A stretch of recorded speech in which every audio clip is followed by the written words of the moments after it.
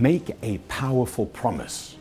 Hi, this is Mike Lipkin, and welcome to this breakthrough moment. A promise is something that you make with your mouth.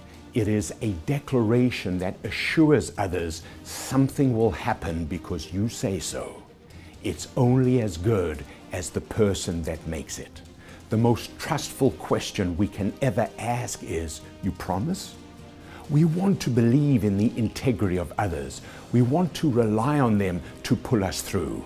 We want their talent to work on our behalf. We want to be inspired and empowered in equal measure. So don't underpromise and overdeliver. That is a formula for mediocrity. It means you are setting the other person's sights low so that you can exceed them. You are building in slack as a buffer for low performance. Simply stated, you are playing it safe.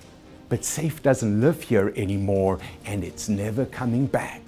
There is no comfortable way to be great, and there is no great way to be comfortable. The opposite of underpromising is not overpromising.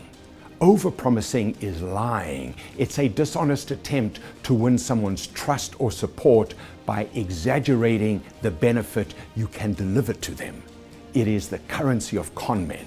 You can only fool a smart person once, and even one time is too many.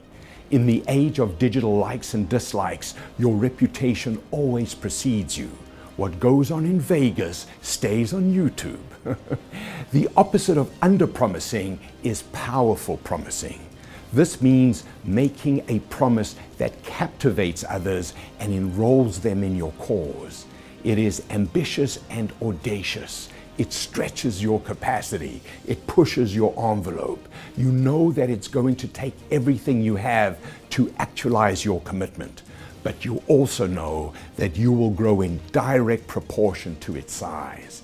It's nowhere near an overpromise because you know you will do whatever it takes to make it real. I promise you that I will cause breakthroughs with you, and that's what I'm trying to do with you right now. This is Mike Lipkin.